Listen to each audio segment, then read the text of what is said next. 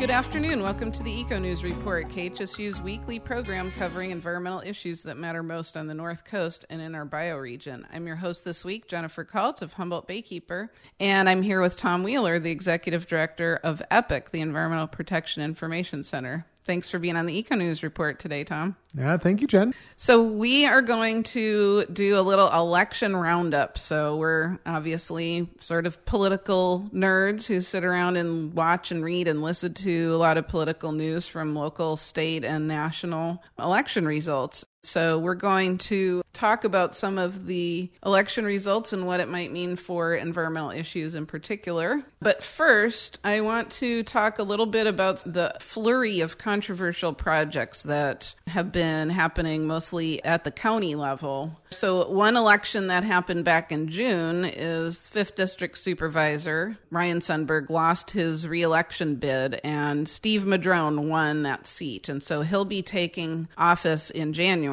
So perhaps coincidentally, there has been a flurry of controversial projects going through Humboldt County, particularly Planning Commission, and most of them will be reaching the Board of Supervisors for final approval before the end of this year. The first of those, there may be some surprises still out there that we don't know about. The first one we know of is on December 4th, the Board of Supervisors will vote on finalizing the Mercer-Fraser rezoning and the cannabis extraction factory that the Planning Commission approved some time ago for the Big Rock River access point on the Trinity River just north of Willow Creek, right across from the elementary school there and adjacent to Forest Service land at a river access point. So it actually overlaps. The Mercer-Fraser has maintained a debris pile on Forest Service land on the river access points. Without permits, which EPIC and the NEC filed a complaint to the Inspector General about, and we haven't heard anything. So, and the Inspector General is who? Tell us. The Inspector General is kind of the internal agency watchdog at the Department of Ag, which the Forest Service is under.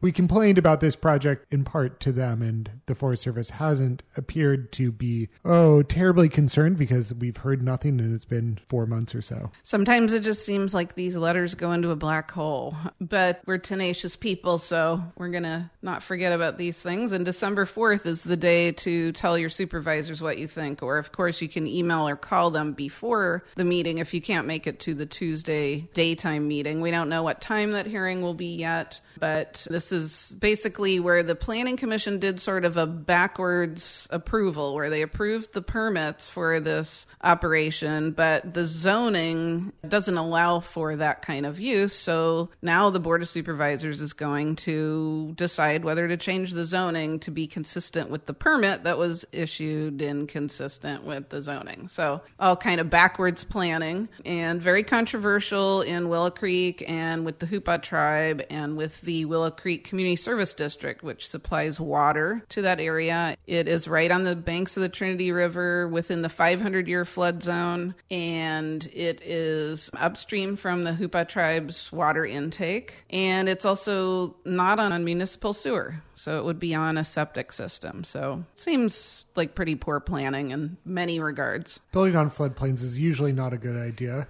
but the Planning Commission may disagree with that statement. They disagree with it on a regular basis. Speaking of which, there's another project kind of similar where the Planning Commission approved a very large cannabis industrial development, which would include processing, distribution, extraction, manufacturing, and also nursery cultivation out in Dinsmore. And this is on the 100-year flood zone of the Van Dusen River. And Friends of the Eel River and Humboldt Baykeeper have appealed that decision to the Board of Supervisors. So this is another situation where the Planning Commission decided to approve the permits before changing the zoning. Anyway, another plan to build on the floodplain. We should talk a little bit about Mercer-Fraser's proposal on the Mad River, which was quite controversial back in earlier parts of the year, and it was withdrawn in April. But this is a similar thing to the Trinity River proposal, where they wanted to build a cannabis extraction facility, in this case,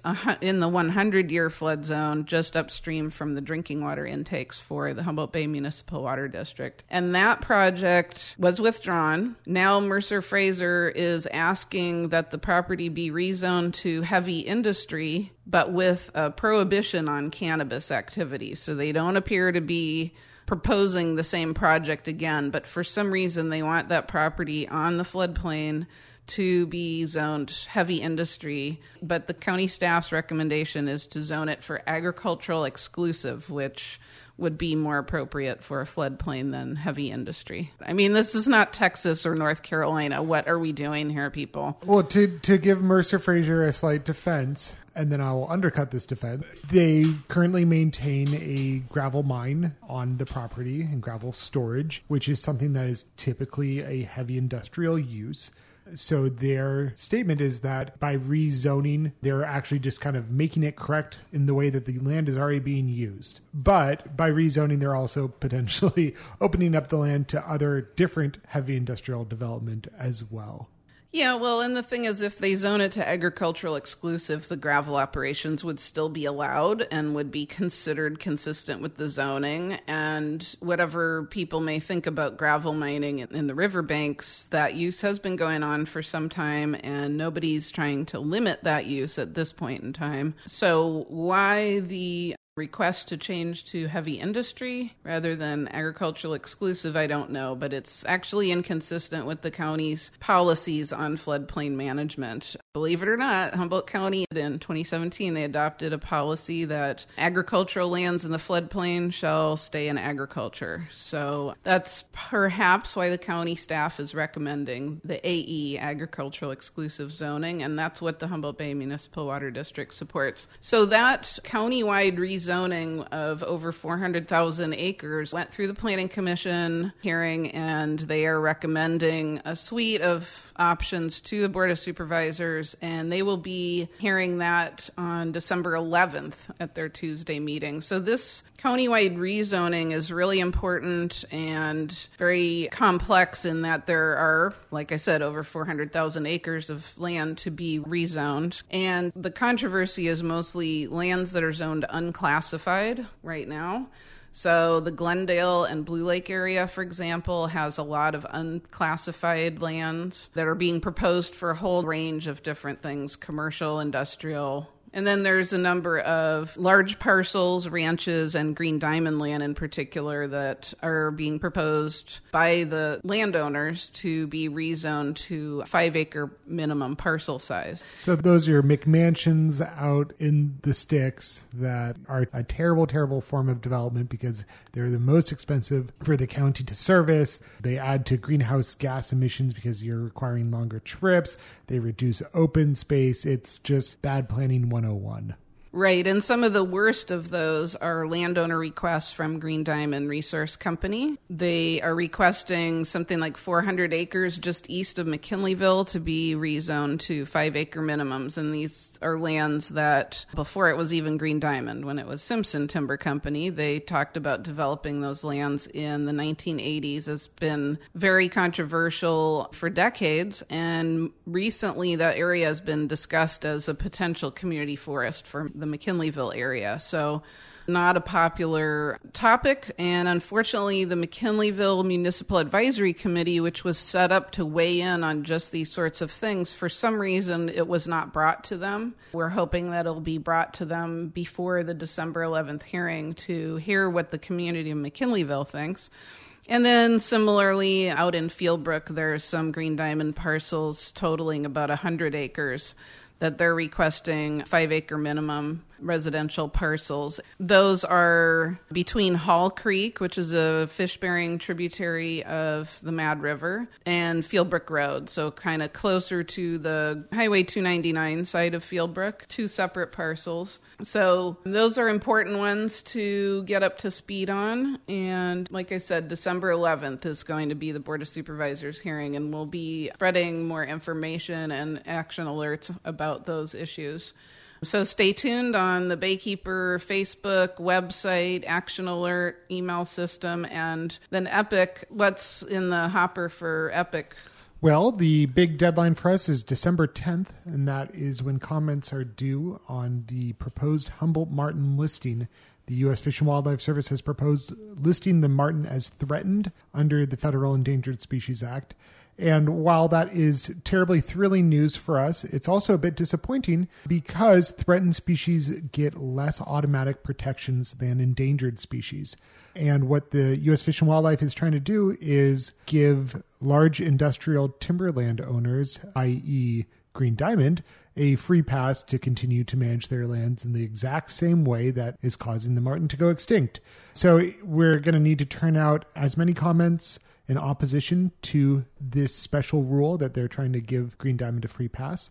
So if you're an Epic member, look for our action alert coming later this week and check out our blog at wildcalifornia.org. Excellent. So one last controversial project I want to give an update on is the Mercer Fraser asphalt plant up near Big Lagoon. And this was a permit that was approved by the Planning Commission, and Humboldt Baykeeper appealed the coastal development permit to the Coastal Commission.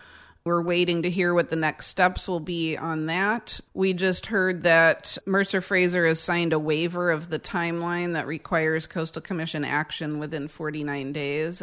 We don't know when that will be coming up and in what form, but we'll keep people posted on that as well. We have a lot of members who are kayakers, birdwatchers, hunters, and fishermen who love Big Lagoon and its amazing habitat. It's a really special and unique place. Mercer Fraser got a temporary permit for 1 year to have an asphalt plant on a former lumber mill site up there, if you know where the log pond is at Big Lagoon. But now they're looking for a longer term permit, and the county did a really exceptionally poor job analyzing the potential impacts and consistency with the Coastal Act. So it must be said the county is scrambling to deal with a tremendous number of permits related to the cannabis ordinance that they adopted, and pretty much every other type of development is suffering from lack of attention and thoroughness on the part of the county, I have to say. I mean, it's really disappointing to see how poorly planned a lot of these projects are, building on the floodplain, putting an asphalt plant on another floodplain project. You don't think about lots of building on the floodplain as being something that goes on in California, but it's happening, or it's being proposed at least and approved frequently in Humboldt County these days. But we're keeping an eye on it, and we'll let people know when we hear next steps on any of those. But speaking of thrilling yet disappointing, Tom, now we can start talking. Tom is thrilling but disappointing. Yeah, I think my wife says that. No, I meant the election. Okay. You said that the marten listing was thrilling yet disappointing, and that kind of made me laugh because, you know, the elections have been thrilling but disappointing in some regards. On a local level, fantastic. Well, we had a progressive sweep of Eureka, which is great, but we had Susan Seaman elected as mayor. We retained Natalie Arroyo and Kim Burgell, and we elected Leslie Castellano. So 4 strong women going in and helping to lead Eureka. And that is very, very exciting. And maybe the race that is most exciting to me is the Richard Marks Marion Brady Harbor Commission election, where Richard Marks just kind of trounced Marion Brady. And why this is exciting is that Marion Brady was proposing a kind of revisioning of Humboldt Bay from this nice, pristine waterway that people like to kayak in and supports a healthy fisheries industry and oyster industry to one that would just be export terminals and trains and deep water ships and all of these other things. So I'm thrilled that Marion Brady both lost, and I'm also actually even more thrilled that we retained Richard Marks, because Richard Marks has been a great voice on the Harbor Commission. You know, under his leadership, we got toxic pulp liquors removed from the bay. We put a bunch of solar panels onto buildings and are generating electricity. We actually have increased the business that the Harbor Commission is doing with shipping. We've supported a vibrant aquaculture industry. So keeping Richard on there is great. No one works harder at their job than Richard does. Yeah, it's really fantastic in so many ways. But, for me, watching the trajectory of what happened with the pulp mill over all the years, and then going to the many hearings where the Harbor District was discussing what to do about the pulp mill and taking the big risk of acquiring the pulp mill to enable all the grant funding and the EPA brownfields cleanup grants and Superfund money to get rid of, what was basically abandoned by a foreign company and left to just sit there and fall into disrepair and leaking all over the place.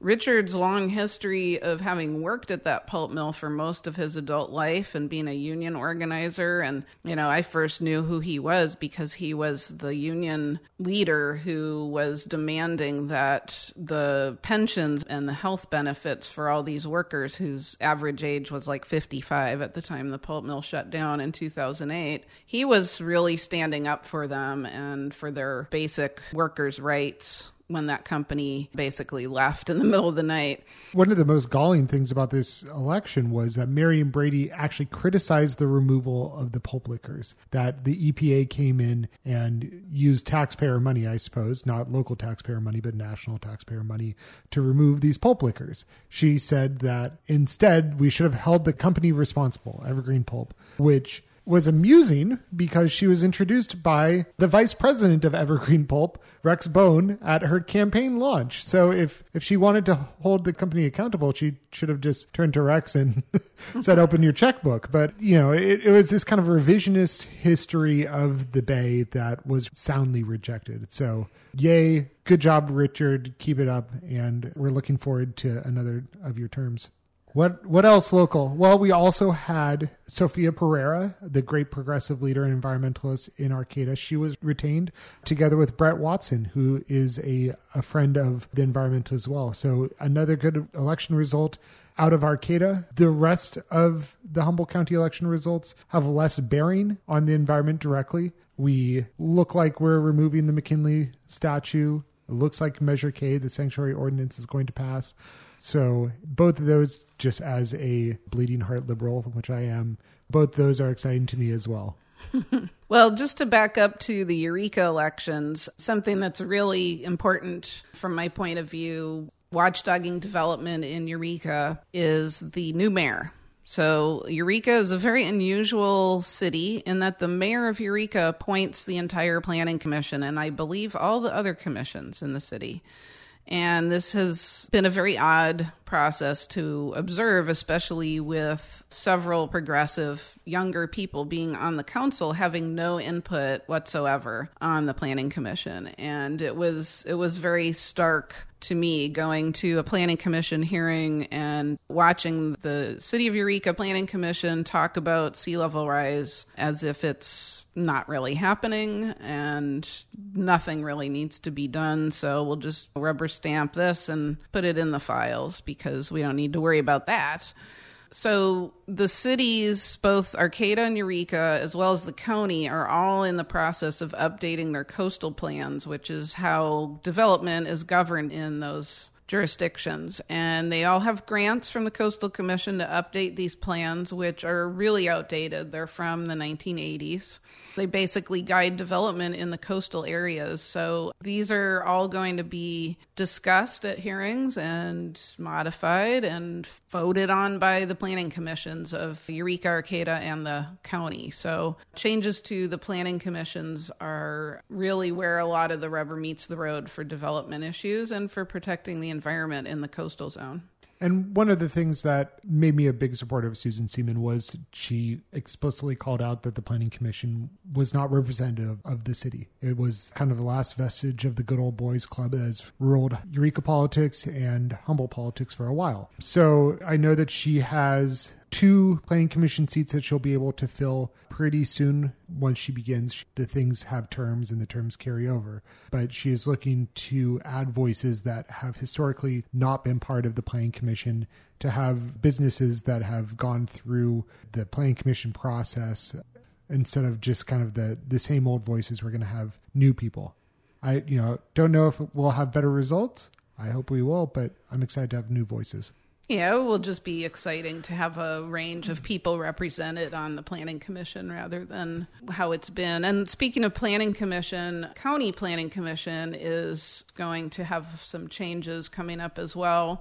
One is that when Steve Madrone takes his seat, the planning commissioner for the 5th District, Ben Shepherd's, his term will be expired in the end of January. And likewise with Virginia Bass's representative on the planning commission, who, if you'll recall, Kevin McKinney resigned from that position after being outed for violating a whole suite of local, state, and federal laws that protect wetlands in particular in Humboldt Bay. And the Department of Fish and Wildlife did the work. We made it public and called for his resignation. He resigned. He wasn't the worst planning commissioner by far, but, when somebody is clearly violating the very laws and protections that they're charged with upholding and implementing and enforcing, that's just unacceptable. So Virginia Bass appointed Mike Newman, who is a former Eureka City Council member and a local insurance agent, to replace Kevin McKinney, and that term expires in late January. Mike Newman also doesn't live within the city of Eureka. Kind of an odd fit. He's within the sphere of influence, I believe, but is not within Eureka itself. And, I think that Mike has many admirable qualities. He does his homework, but he is certainly, when we were talking about a member of the Good Old Boys Club, he is a card-carrying member. And he votes with them, too. It's hard to not see that the fix is in when you go into a planning commission hearing. It's pretty defeating for a lot of people to go and have their voices heard and fall on dead ears. There are some good planning commissioners, to be sure, but they are in the minority. So hoping for some changes there that will get more of the public represented in the county planning commission.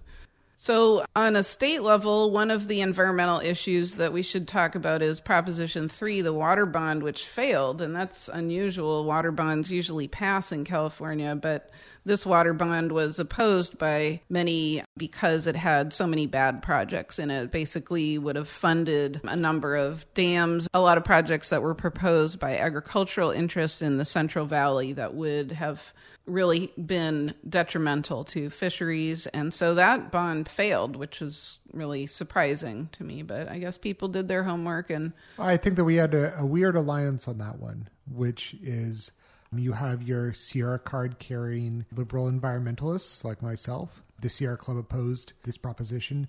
And you also have your Harold Jarvis Taxpayer League types that, that view this as too much government. So strange bedfellows came together to, I believe, kill that proposition. Right. And then, much has been said about the national elections, which have been really interesting. Just today, the news came out that the Arizona Senate seat being left by Jeff Flake as he retires from the Senate has been won by a Democrat, first Democrat elected to Congress in Arizona since 1976. There's a lot of really exciting news as far as the number of women who were elected, the first Native American women elected to Congress, times 2. First Muslim women, I believe, also times 2. Times 2.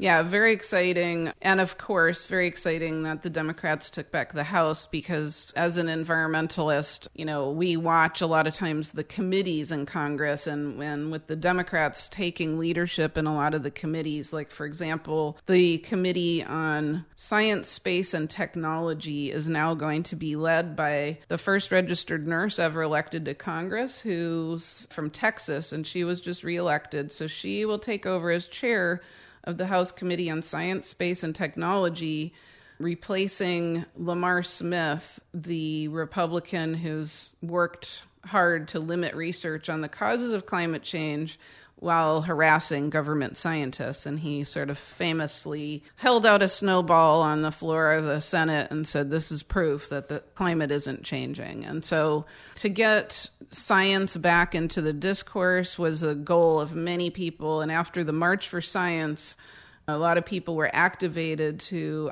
support government science budgets, and then there was a PAC formed called 314 Action, which was a political action committee training and supporting STEM candidates, as they're called, for office. And so they managed to get, I believe, 7 people with science, technology, and math backgrounds, and that includes medical professionals. And so now we will have more people with science backgrounds than talk radio hosts in Congress. So that can only be a good thing.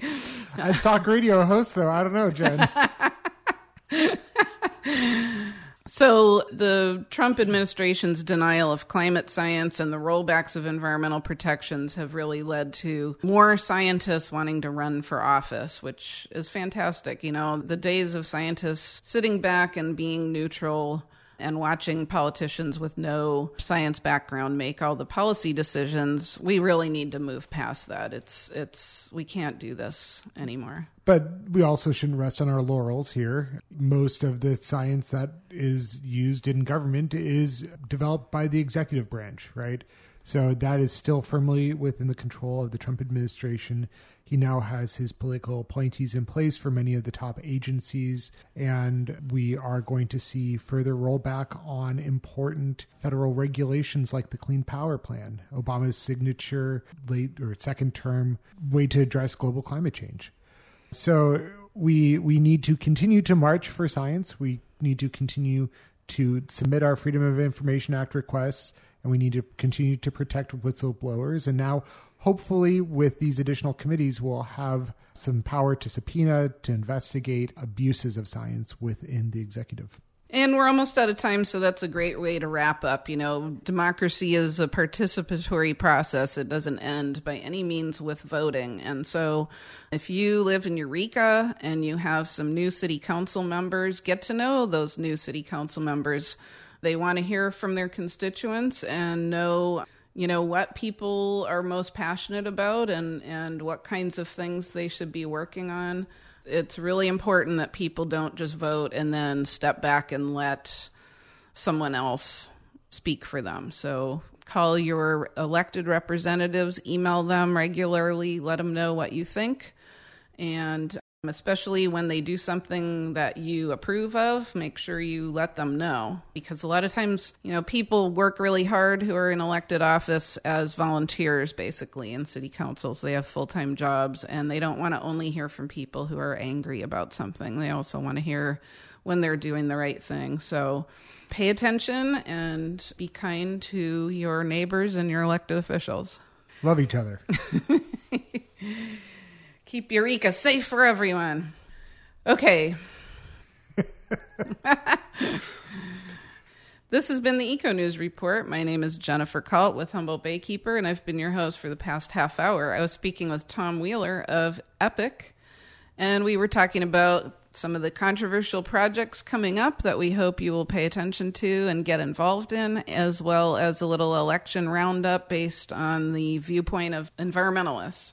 And don't forget to visit the Humboldt Baykeeper and EPIC website and Facebook page. Sign up for action alerts and stay informed. Get involved. Tune in and see you next month on the Baykeeper edition of Eco News Report. If you have any questions or comments about this program, please call our listener comment line at 826-6089.